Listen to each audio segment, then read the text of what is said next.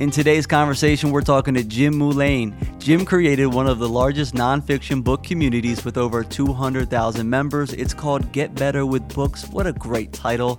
He's creating content through Instagram, TikTok, and YouTube, bringing you the best bites from the best nonfiction books in the world. We discover how he built this account as a side hustle.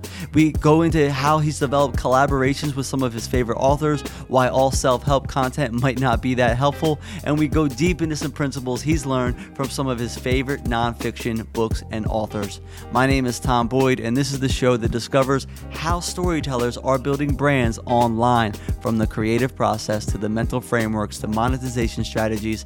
I'm fascinated how these individuals are building brands around their individualities, and in this show we learn what's working so you can apply that to your mission.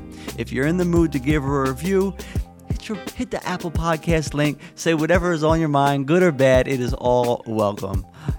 I hear it helps with the algorithm, and we're all about the algorithm here, guys. All right, enough about me. Let's get into the show. All right, so check it out.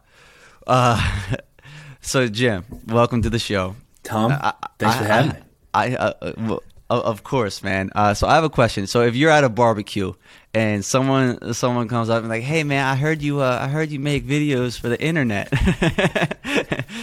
Tell me what that's all about. You know, it's kind of a triggering question. It's loaded, but can you tell me how you would respond to that person that asked that question at a barbecue? Well, first of all, I think it depends on who it is. You know, if it's like a grandparent, I'm just like, I make videos about books. And they're like, oh, sweetie, that's nice. And that's usually it. But if it's like someone who's my age and maybe someone who might be interested in books, I said, hey, like I started this digital community that's focused around people who like reading nonfiction books. That's really the simplest way to describe it. Amazing. Yeah, and let's imagine this person is someone that you want to keep the conversation going. I have canned responses myself for people that, you know, I don't really want to keep the conversation going with, you know, because it doesn't really it won't really sit with them that well. Like, oh wait, what you do what for who? They just don't get it. But I love that approach. Now, when did you start this community?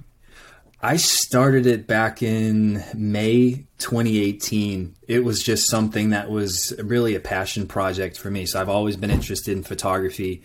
I've always been a book reader. And, you know, I was at this point in my career, you know, probably like 5 years ago, I was like, shit, my day job is kind of boring. I'm looking for a little bit more creative fulfillment in my life. And I was like, what if I start a blog or start, you know, a specific page? And it took me a little while to figure out what I wanted to do. And I almost just like audited my interests, and I'm like, what am I interested in? What do I spend most of my free time doing? And the answer was simple. It's like, I do a lot of photography, and I take pictures of my wife and landscape and shit like that. And I read a lot of books. Mm-hmm. So I thought about what if there's a way that I could combine the two, and Instagram was a great medium to do that because it's visually based. And that's really all it was. I just wanted to start a page where I could share the books that I was reading, but take pictures take nice pictures of books is really what it started as. Interesting. So it started also as more of like a creative outlet. It was something 100%. Where you were like, you know, my day job isn't really filling up my cup so much. Yeah. I'm looking for something that can really get me excited. Was there any part of you where like, I want to eventually monetize this, or was it totally a passion project? It was totally a passion project. You know, I did not have any expectation for it. I wasn't thinking like, hey, I'm going to turn this into a business, you know, because I didn't know what the reception was going to be.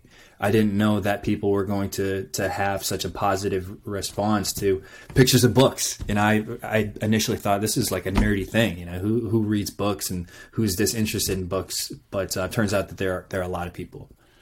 And today it's one of the largest nonfiction communities on the internet. Yep. Yeah, that's pretty rad. So I want to talk about like how you went from that, you know, starting it day one to getting it to the point where you are today. Mm-hmm. At what point were you like, oh, there might be something more here? I think it was after about a year. So I started from zero, and to be completely honest, when I started the page, I didn't go into it thinking like, I'm not going to care about this. Like I'm I'm someone who's proud of my work. I take a lot of pride in what I showcase to the world. So I wanted to do it as best as I could. So I did a lot of research on how to grow an Instagram account. There's a lot of YouTube videos back in 2018. So there was a format and there was a structure around how I wanted to create content. But it was after about a year where I'd grown the page to about 75,000 followers in a year. And I was like, there might be something here. It's consistently growing. It's 100% organic. I'm not doing any paid advertising. It's just all through, getting on the Explore page and reaching new people. And that was around the point where authors and publishers started reaching out to me, and they were saying like, yo, can I promote my book on your page? So without even trying, I started making some money from this. And that's around the time where I'm like, is this something that could be bigger? Is there an advertising play here? Is there an opportunity for me to, maybe sell to the community? So it was really after about a year that I said, I might have something here. Okay. So it was sort of, audience first. It was like, let's get some traction. And then these organic opportunities started showing up. Mm-hmm. So the first year, was it all photos, or were you doing any video at that time? It was really all photos. I wasn't doing a lot of video reviews. It was something that I was really specific about how I want to differentiate my account. I went into it thinking, I want to make my page different than what I see out there available. Number one, I saw a big gap in nonfiction books. I did a lot of research before I started my page, and a lot of them were based on young adult books, fiction books. These pages were run by women. So I thought, well, I'm not a woman. I don't read young adult novels. I read nonfiction and business books and personal finance books, and maybe there's a market for that. So I really wanted to separate myself from that. But it was all pictures to start. How important was it at the beginning for you to choose something that you were truly curious about? I think that was the lifeblood of starting the account, but more importantly, maintaining the account. Because you know this very well as well. With the content creation process, it's mundane, it's boring a lot of times, and to force yourself to consistently show up and consistently create content about stuff that you're not even that interested in, it will make it so much harder to grow an audience. So for me, like, I've always been interested in books. I love reading books, and I love talking about books to people who share the same enthusiasm. So that just made it so much easier going into it, thinking like, it doesn't feel like work. This is a hobby for me, and it's a hobby that I truly enjoy doing. And it just made the content creation process that much more easier. Yeah. So part of it is like, this is sort of the metric that I use for like what kind of direction you want to go with your content. When people ask me, I'm like, what truly energizes you in conversations with friends? Mm-hmm. For me, a lot of it is, people would come to me and say, hey, like, whenever I'm done talking to you, I feel like I want to go make something. And mm-hmm. I was like, oh, maybe I can, I really enjoy doing that too. And it's having that effect. And I'm assuming that in conversations, you were just like, if someone brought up like a book that you read, you probably felt that enthusiasm. And absolutely. And that's so important, especially if you have a daytime job and it's like a side thing, because after the day job, you're a little drained, but this thing has to be exciting for you if it's going to be stacked on top of a day job. For sure. Yeah. And I was that person that people were like, yo, I'm looking for a good book. And I was that dude that people were like, yo, I'm looking for a good book. Give me a couple recommendations. And I still am, but it helped, at least having a core identity, something where this brand, Get Better with Books brand, was also an identity that I shared personally. Yes. And that just it made the content, I feel like, that much more authentic, because it's like, this is an extension of who I am personally. Did you always have the same name, Get Better with Books? Yeah. Okay. Yeah. I wanted to make it very indicative. And this is, again, back to my research before I started the account. Like, I wanted the name of the account or the name of the brand to be almost common sense. Someone who comes to my page, they see the name, they see the bio, or they see, my first 9 pictures of the grid. They know exactly what my content is about. So, mm-hmm. If you vibe with that, you're going to know what to expect. Yeah, I actually feel the same way about in the process of naming this podcast. I'm doing a lot of research right now, and the name that I've chosen, it's like kind of something that I like it. I don't love it. Like, I feel like bonus footage. If I called it bonus footage, it'd be cooler. But I've chosen to call it, for right now, creators are brands. And the point being is, when someone's scrolling, I want people to know exactly what I stand for. And it's like creators building all like these communities online. And I feel like that phrase piques curiosity for people to want to know more. And I feel like some people, when they're naming stuff, they can try to be too cool or too cute, but it's a crowded internet and you have to get right to the core to get people's attention from the jump.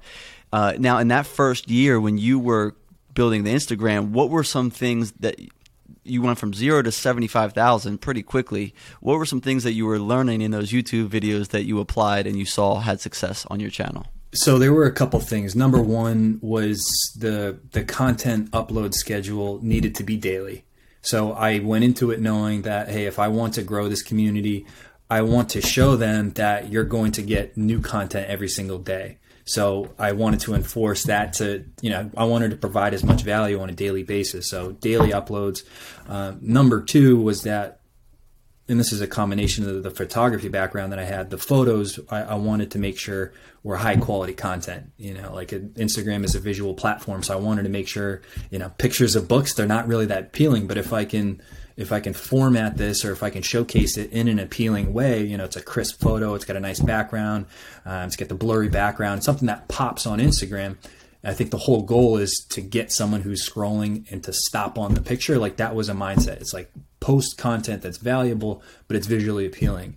But number three, there was a lot of research around focusing on a niche, but embedding yourself in that niche. So following similar accounts, being social with them, comment, like show love, show up, show up, totally. Like that's really all it was, is embedding myself within that community and showing up daily. Yeah. Okay. So that first year you get 75,000. You said people started to reach out to you.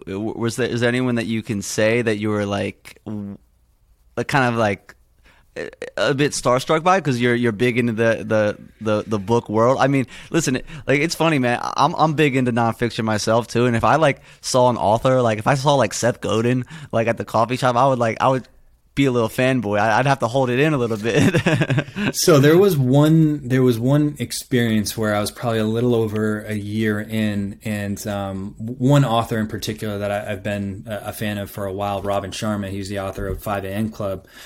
He's someone who I posted pretty consistently about my page, and he ended up DMing me on the account, and he was just like, "Hey man, like I just want to say I appreciate you showcasing and supporting my book, and I really appreciate it." He wasn't saying like, "Hey, like let's collab." He just like sent me a very thoughtful appreciation, just like it was that, and I was just like, wow. I mean, that's such an authentic message, but it's also someone that I look up to in a sense that he's a very successful author. So just seeing that, it was like a little bit of a sense of validation on my part. I was like, okay, that's pretty cool.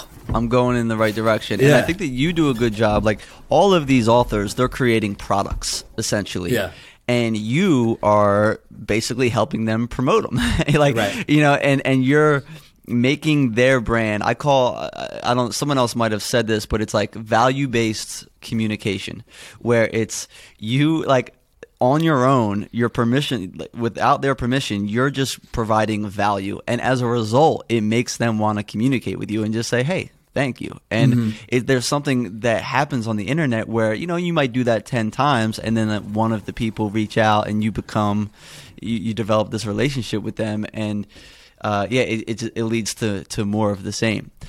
Now, in one of your videos, you say this quote, and I think it lines up well with sort of your approach, and I want you to kind of go further into it and how this quote might relate to your content. You said, if you're pointed in the wrong direction, it doesn't matter how fast you're traveling. And I think that was a quote from one of the books that you read, but you did a lot of research beforehand. It wasn't just like, oh, I'm just going to like start experimenting. You experimented, but with a direction and with a goal. So how does that quote, if you're pointed in the wrong direction, it doesn't matter how fast you're traveling, relate to how you approach your content? So that's actually really relevant because before I started the Get Better with Books page, I started a different brand that completely fizzled out and crashed and burned within the first 3 months. So I started this digital brand around recreational marijuana products. So like I was at the stage where you're starting to see the legalization of pot, and you're like, okay, maybe there's commercial aspects to this. So there was something there. So I started something talking about different products around the legalization of marijuana, and it didn't vibe with me. I didn't have a whole lot of impact on the community. I didn't buy into it. So to your point about that quote, that wasn't a direction that I wanted to pursue. Yep. And I knew that quite quickly, and that's kind of like why it fizzled out. But to the Get Better with Books brands, the direction itself was something that I received a lot of positive feedback from the people who were following my account. A lot of people were just like, dude, I haven't read books for many years, and you inspire me to pick up books again. And it's just like little messages like that, little pieces of validation let me know that this is the right direction, because it is positively impacting people's lives. And I think at the end of the day, that's been my number one focus about this account, is to make sure that I'm providing value to people's lives by recommending quality books that will impact people's lives. And I think that's really been my mission since day one. And I think that's part of the reason why it's grown, because I really haven't been selling anything. It's back to your point about like the value, back to the whole Gary V, the jab, jab, jab, right hook. For the first 2.5 years, it's been all jabs. Nothing but jabs. I haven't been selling anything. And I think a lot of people really appreciated that, because like I'm not out here selling merch, or I'm not out here, doing all this stuff, which I'm getting into now. I got some hooks coming, but I think people really appreciate that this just wasn't a big sales pitch. Totally. And so it's funny, man. I am big into self-development content. I love it. I eat it up. I got shelves. I'm the guy in my circle where people reach out and say, what book can I have? What suggestions you have? I eat them up, and it's funny. There's this stigma too. Like even when I was getting into them at the beginning, like in certain friend groups, oh, you're into that self-help like crap. You're into that woo woo. There's a stigma that it's like the world is like shifty, that it's scammy. But I know from experience, the first one I got was like it was the Success Principles by Jack Canfield. I still have it up there, and I have stuff written in there that like came true when it came to like the manifestations and like setting your intentions, and like a lot of that was the first time I learned the rule of you're the average of the 5 people you spend the most time with, and like that shifted. I started looking at everyone. I was like, I'm the average of this. You know what I'm saying? And I was able to get like so I'm curious. I still have a weird time, like totally not a weird time, but I still feel like there's this stigma around self-development books, like it's this woo-woo world. And I know for a fact that it's, depending on who you are, I mean, I've found a lot of value in it. How do you respond when people say like, oh, you're into that crap? It's just almost like a reflection of themselves, like if you're a skeptical person, if you don't believe that you have the opportunity to grow as an individual, there's a great book by Carol Dweck called Mindset, and there's 2 factions. There's people with a fixed mindset who believe that they don't have the capacity to grow. Their skills, their attributes, their potential in life, it's fixed. They cannot change that. But on the opposite side of that coin, there's a group of people with a growth mindset who believe that they have an opportunity to grow through persistence, through grit, through effort, perseverance. They can grow beyond the means that they're at right now. And it was one of those books that completely just like it just flipped the script of my whole life, because just like you said, I started looking around of my close circle. I still have my same group of friends that I've hung out with in high school. I'm the only person who, reads these types of books. And I know that I embrace that. I live that. But at the same time, I'm not preachy. I'm not like, you guys really need to get into this book. You guys, need to, it's like, if you're into it, you are. If you're not, that's cool. Yeah, if they that's sort of my approach on it. If they approach me about it, I'll open up. But if like I'm not going to say, hey, you need this, because as soon as you say that to someone, they clench up and we'll find all the reasons to not need that. The other thing too is I find that a lot of these books, like, there are some that are that could have been a blog post that it turns out to be a lot of filler space, and there's that, and I liken that to like the food industry, right? So there are people that are gluten intolerant, but then the food industry saw it and said, oh, we can market that. So then everyone became kind of like, oh, they're just marketing. It's just a marketing scam now. No, there are some people that they really have huge benefit from it, and need it. So a lot of people have saw, oh, there's money in self-development. So a lot of people are just throwing ideas and, remixing these books and just doing all the things to sell books. But there is so much gold out there. The other thing is they're maps. They're not going to do it for you. Right. So they're giving you the insight. You still have to take the action. So if someone reads the book and be like, I'm not rich now. I don't have 1 million subscribers now. Well, you have to follow the map, and most people don't even try to follow the map. Now, there's a video that you talk about, and it kind of touches on the subject, why self-help books aren't helpful. So let's go into a little bit of that. So the first myth is the more self-help books you read, the happier you'll be. Mm-hmm. Can you expand on that line? Yeah, and that's just a continuation of what you just said, is that people are just pillaging the self-help space because they see it as a marketable opportunity. I mentioned in that video that a lot of these authors go into being an author because it's a branding ploy. Right? Like you can write a book, you can put it on your LinkedIn that you're a best-selling author, and then you can go on speaking tours. And I think that just depletes the whole value of the book, because your intentions aren't to write a book that helps someone. Your intentions are to write a book to help yourself. And there's a lot of books. You talk about books that could have been a blog post. I might ruffle a lot of feathers, but like I've been very vocal about Start With Why. Simon Sinek. It's a very, very popular book in the self-help space, but it's one of those books that I personally read, and I just was immediately repelled, because I was like, I don't agree with this. Like, I get the message, but the delivery was just like 5% value, 95% fluff. And I think that's just an example of what more and more authors are doing today, because of the fact that they know people they eat the self-help stuff up. Yep. Totally. And I was going to ask you that. What self-help books? So you got Simon Sinek's on there, and I agree with you. I made it 2 paragraphs. I was like, oh, I get it. I get it. I don't need to read it. I watched the video. I'm good, bro. Yeah. Are there any other books that you want to ruffle some feathers about that could have been a blog post? So I won't say that it's something that could have been a blog post, but there's one particular author that, he gets me a little riled up when I read his books. I get a little defensive. So there's Nassim Taleb. He is a brilliant, he's a trader, he's a philosopher, he's an author. He's one of these guys that is almost too smart for his own good. So when you read his books, you can immediately tell he is brilliant, but he's almost writing because he wants you to know how brilliant he is. So I think that there's a way that you can structure a book to provide value, like I was saying. But if you write it in the sense where it's like you're just doing it for validation, you want to puff your chest up, it's like, come on, dude. Like, I get it. You're smart. You peel back a little bit. Yeah. Come on, man. What books? What's a book that he's written? So he's got Anti-Fragile, which the concept itself it's brilliant. So the concept of anti-fragile is how normal stresses of life can build resiliency in systems. He talked a lot about the financial collapse.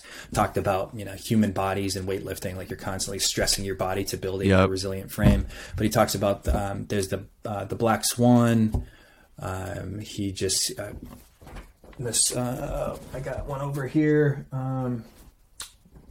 Actually, it was recommended by Naval. I can't wait to get into Naval. Yeah, we'll talk about Naval. But yeah, Nassim Taleb, he's got a bunch of them. He's a brilliant guy. It's one of those authors that will challenge you. But peel back a little bit. I get it, bro. You're smart. Yeah, I think I know. Like I've read books like that too, where I'm like, okay, this is cool, but I have a job, I have a side job, I got a wife. I'm not trying to read the whole thing. Tell me exactly what I need to do, and I'll do it. You know what I'm saying? Yeah. And I feel like there's a lot of health and fitness books, so I'm big into that space.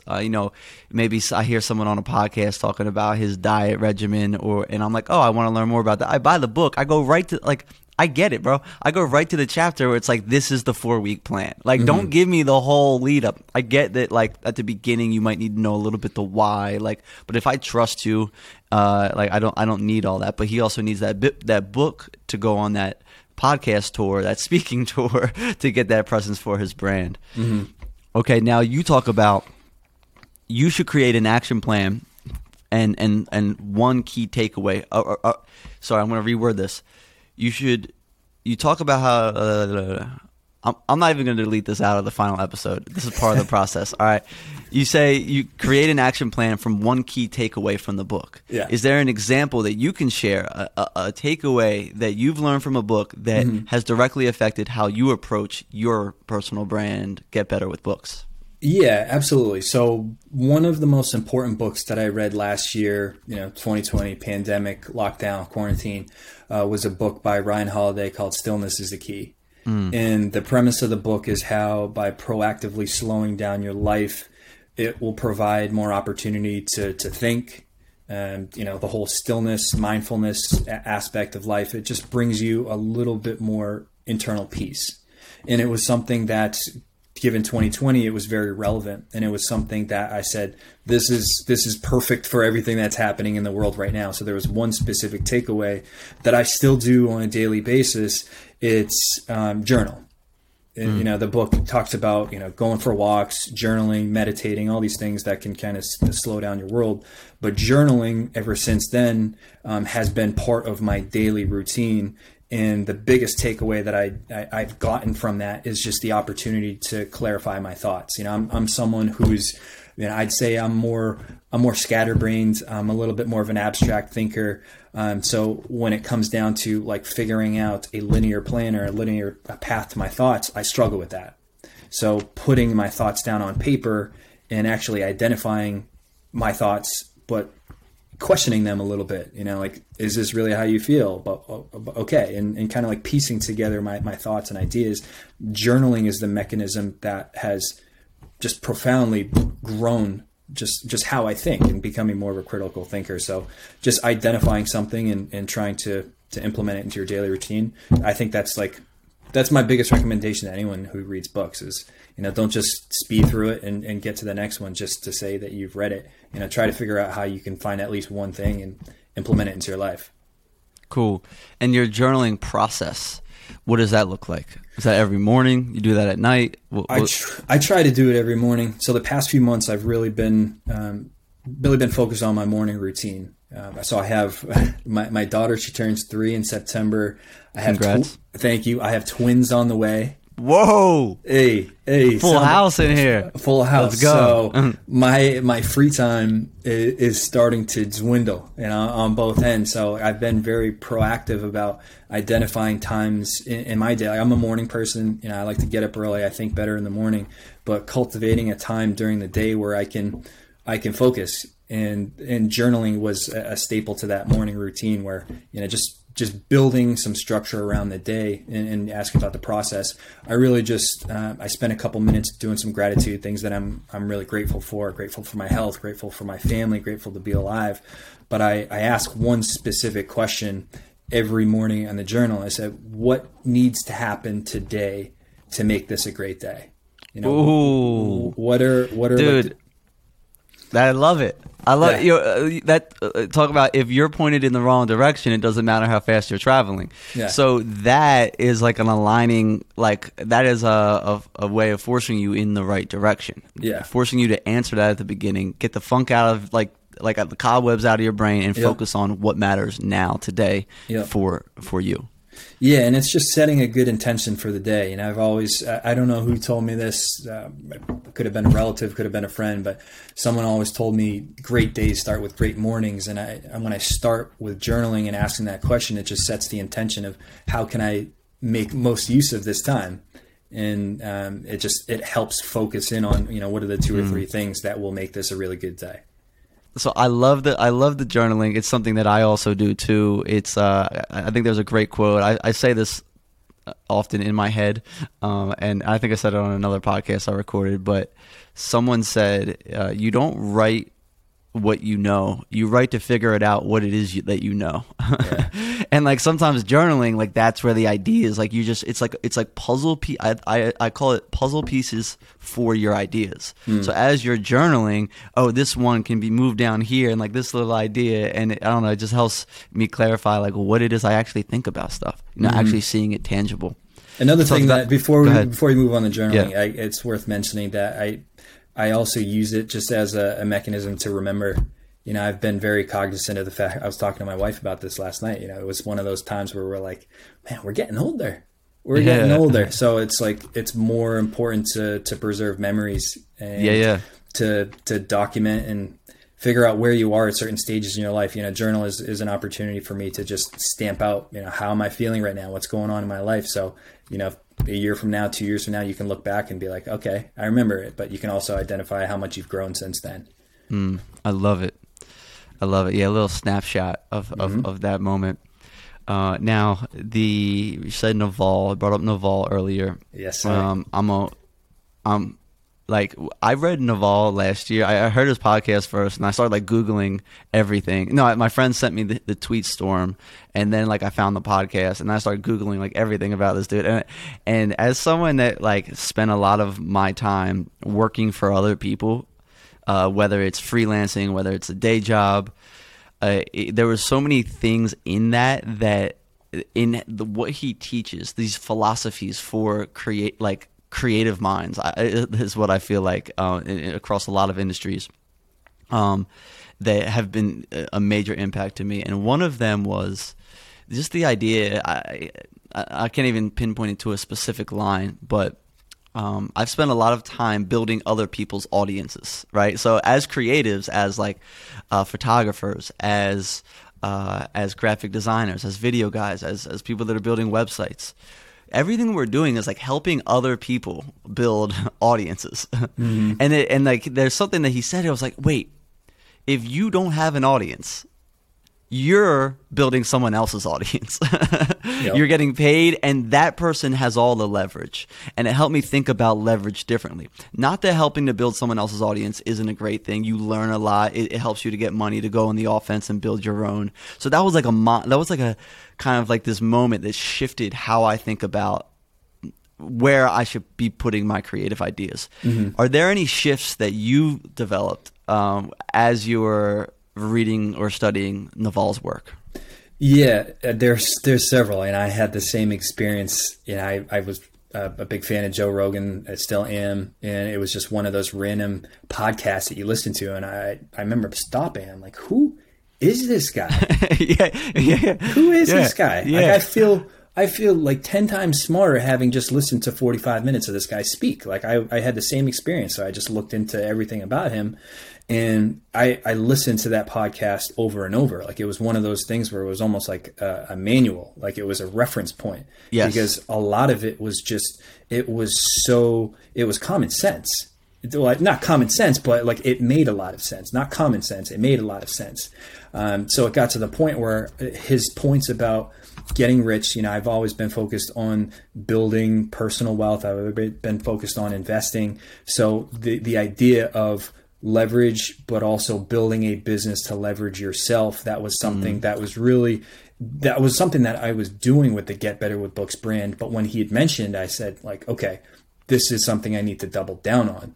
And when he talks about productizing yourself and building a brand around that, permissionless media, all these things about building business around, scalability of media these days, that was just more reinforcement around, okay, I need to keep on this path because it is an extension of myself to productize, who you are and what you can value.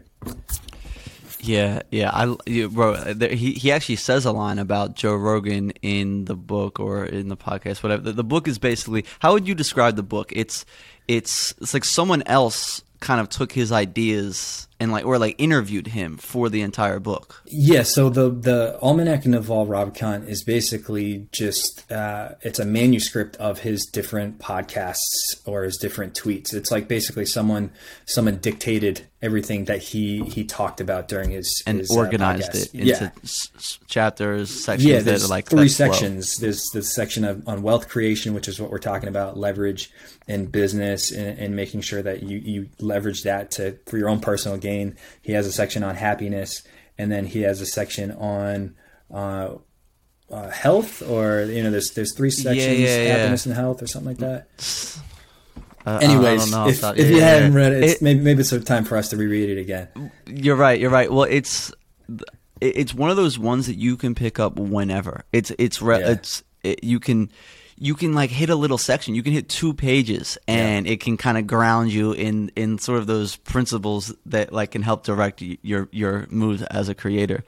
The thing that he was talking about with Joe Rogan, he was like, what's fascinating about someone that is creating permissionless leverage like Joe Rogan, when he creates a podcast now today, it is actually easier to create a podcast than it was the first day he started. Mm-hmm. Like he has the systems in place, he has the team, all he has to do is show up, but he makes a lot more money. So it's like it's this inverse relationship that this permissionless leverage of building a brand and being accountable and having he calls the robots of code like work for you. Yeah. So he posted once, he's not working, like the first time you're starting a podcast, you're like figuring out the branding. Like I think there's a clip of him online like trying to find like how to set it up, and he just looks doofy. That was so much harder to do than it is today, but he's making $100 million now as opposed to like $0 in that first day. Yeah, he's not working any harder on his 1,000th episode than he is on his first. Yeah. I think that was the Naval way of saying it. Yeah. Oh, you know what you mentioned about Naval? He speaks it in simple terms that you can understand. He's actually the opposite of what you talked about with the one author that tries to flex so hard and like show how smart he is. All Naval cares about is if you understand what he's saying. Yeah, he has a great quote in the book that said, all brilliant thinkers are clear thinkers. They can clearly articulate their thoughts, clearly articulate the value, and it's a skill. It's a skill that I try working on myself because I think I still have a little bit of room to grow there. Totally, and I think he admits that sometimes. He was like, "Listen, these are like ideals. Like I'm still figuring this stuff out. A lot of the stuff that I talk about is because I had to go through it and learn it myself." Mm-hmm. What else? What else from Naval could a creator apply to their brand? So the certain chapters are, he has the wealth chapter. There's one part at the end of the book that is something that even beyond business, even beyond creating had a huge impact, and that's just understanding that our experiences, our lives, they're so short. In a couple hundred years and in 200 years, no one's going to know anything about us, about our families. So keep that in mind. Use that in perspective when you're thinking about creating something. You're putting out a new piece of content. You're trying something a little bit different, but you're maybe hesitant. You're like, I don't know how people are going to react to this. Is this cringe? Like at the end of the day, overthinking that comes from it. Yeah. At the end of the day, it's like, who really cares? People probably won't really care as much as you think. And that's kind of like the cynical way I think about it. The whole spotlight effect. You think that everyone's watching and everyone's critiquing you. But in reality, people are all focused on their own shit. So at the end of the day, it's just like, don't overcomplicate it. Yeah, people are swiping through their phones in the line at the grocery store. Like they don't care about your 30 seconds. Like that's something that's helped me get over some of the overthinking around my content, especially when we're making short videos. Like people are like, all right, go to the next, like whatever. Like I wasted 20 seconds on this goober in the red sweatshirt.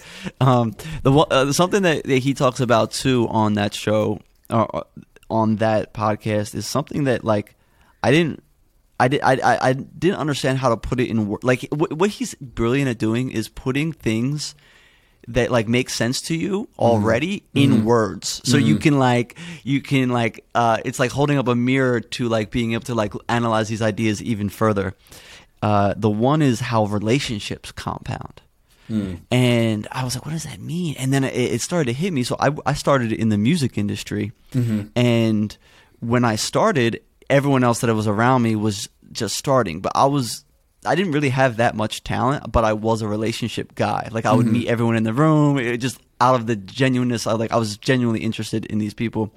And eventually, like these people that like one person was an intern I remember the front row in the show at a show, and then like later became an intern and like was like a total fan. Like an intern was someone in the industry, and then now she's like the head of A&R at a monster publishing company, and like that's 10 years later, right?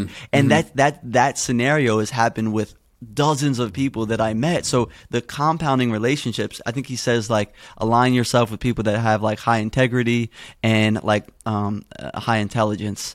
And he was like, after 10 years, as their world compounds, so does your world, because the bigger they get, like the bigger your relationship gets.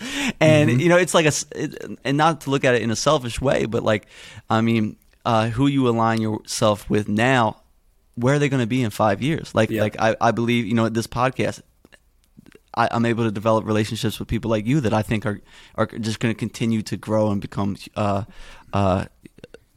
massive impacts on people's lives with the content you create. So how do you think about that, like when it comes to building relationships? It's something that I see in my day job all the time. So outside of the whole brand creator, I'm trained in sales. I've been in enterprise sales for my entire career, and it's something that I see 100%. And I think the quote is, he says, build long-term, play long-term games with long-term people, right? Like, and that's how you can trust people, is how long they've been doing what they do. And it's something that I see in my day job.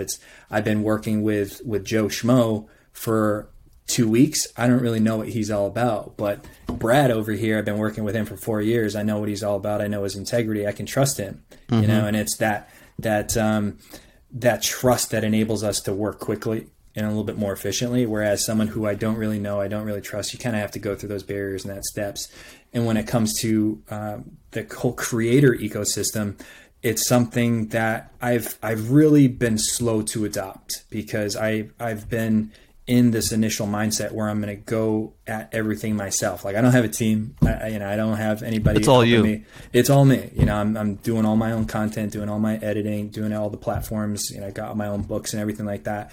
And maybe it's a detriment to that in terms of like expanding my network internally, or maybe building a team. I maybe haven't grown as quickly, but I've tried to keep my circle small. But as I'm starting to grow on the different accounts, I'm starting to do more things like this, more podcasts, and establish these relationships. And I've built more relationships with authors. And over the past 18 months, I've built some great relationships with publishers and publishing houses. And it's that initial apprehension that has kind of warmed up a little bit, and saying like, hey, listen, I need to establish more of these relationships. It's paid off tenfold. And it's something where I was like, I should have been doing this years ago. But that's just who I am as a person. I'm a little bit more reserved. It takes a little while for me to build trust with people. But once I do, it's like, hey, let's get it. And in a way, you've been doing something that Naval talks about, is building, is the best way to network is to build. So you've been building your brand publicly. And as a result of that, it attracts like-minded individuals into your world. And then like the loop kind of compounds from there. You start to create with these other people, more opportunity comes, and you just keep building publicly. And then you attract more like-minded people, and it kind of keeps going from there. Exactly. Now, I want to ring off a couple books, and I want to know it's something I need to know from these books, because I haven't read them. Okay. So one is Flow States. What is one thing I need to know from that book? So the concept of flow, if we start there, is just any activity that while you're doing it, you lose track of time. So that could be a creative endeavor. It could be, working on spreadsheets. It could be exercising. And the main tenet behind that is that during these flow states, that is arguably the most enjoyable experiences that we can have as a human being. So the biggest takeaway that I got from that book is, number one, I identify the experiences in your life that create those flow states and try to proactively create more of them in your daily routine. So here's an example. I truly enjoy the content creation process, meaning taking a bunch of pictures in my book, uploading it into, my Lightroom app on Adobe, and making the edits and creating a caption. Like I really enjoy that process, in which I lose track of time when I do it. So that is, the actual flow state. So it's something where if I can carve out time every single day in my life to do more of these things that create this optimal enjoyment experience, I'm going to have a better life. I'm going to have a better day. I'm going to be a happier, more fulfilled person. So I think that's really the epitome of flow, is find something that induces that flow state and just do more of it. And arguably, you're going to have better output too, and make more impact on the world at the same time.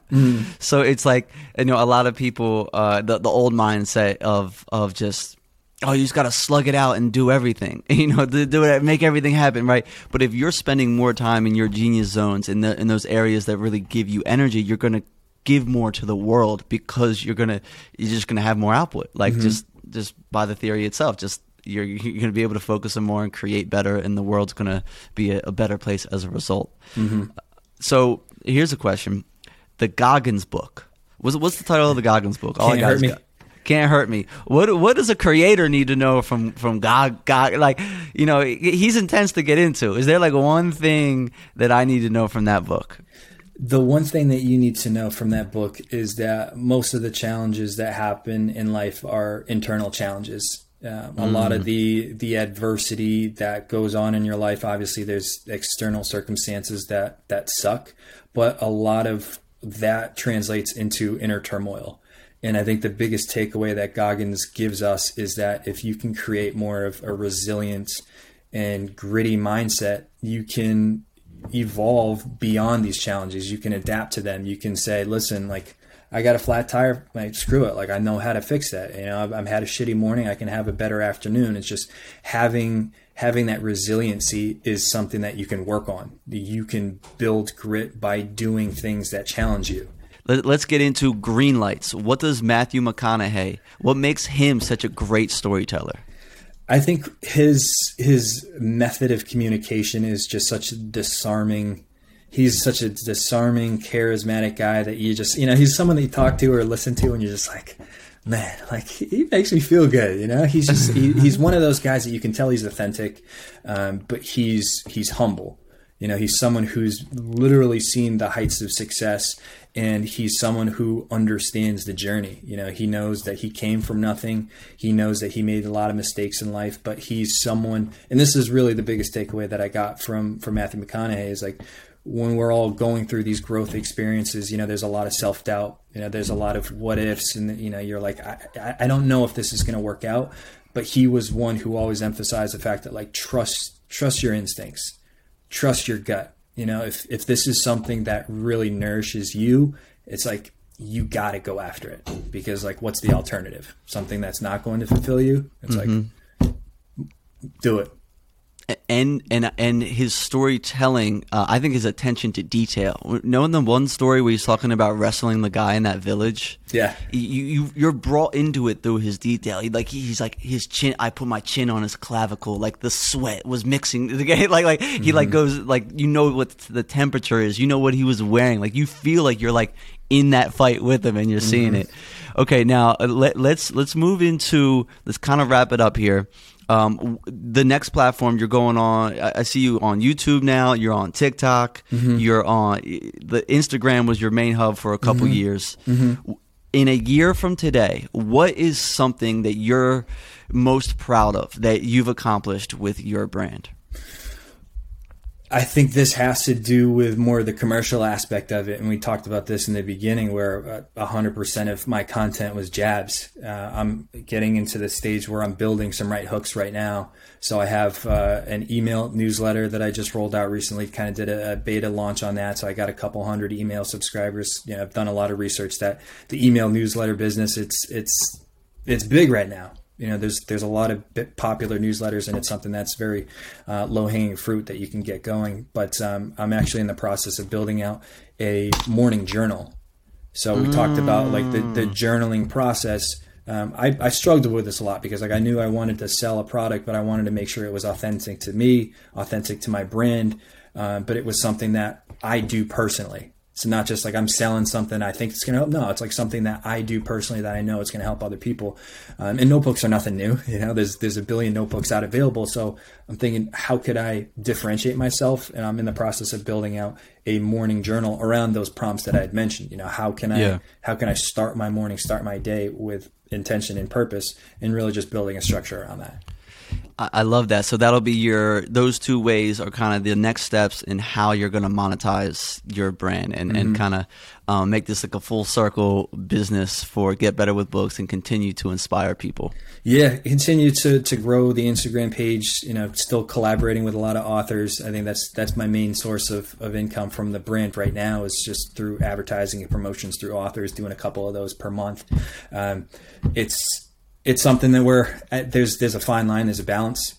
I think there's a lot of accounts that are so reliant on promotions, and I think it takes away from your whole message. I think it dilutes your value when you just commercialize the shit out of your account. So it's a fine line, but promotions, some products, and I'm trying to grow my YouTube to the point where I can start monetizing that as well. So just having a couple streams. Awesome. So working with the authors is basically, it's like a brand deal, but you help promote their book. Yeah, exactly. It's a book brand deal. Books are just authors and publishers just reach out and say, "Hey, let me promote my book," and I say, "All right, here's my rate card. Like, let me know what you think." Yo, bro, that's the most beautiful lifestyle business. Like, and I know it's so funny. Like, we see the top. Like, we see what you publish, and there's so much work going into the process of getting it to where it is. So, thank you for coming on the podcast and sharing some of that process. Absolutely. And we're excited for the next steps in your brand. So, where can we find you? Instagram at Get Better with Books, YouTube Get Better with Books. I'm on TikTok right now. Also check out my website if you want to sign up to my weekly newsletter, getbetterwithbooks.com. Go get that newsletter. I feel like we'll have a lot of fun conversations like this in the future. Absolutely. But thank you so much for being on, and have a wonderful day, my man. Appreciate it, Tom.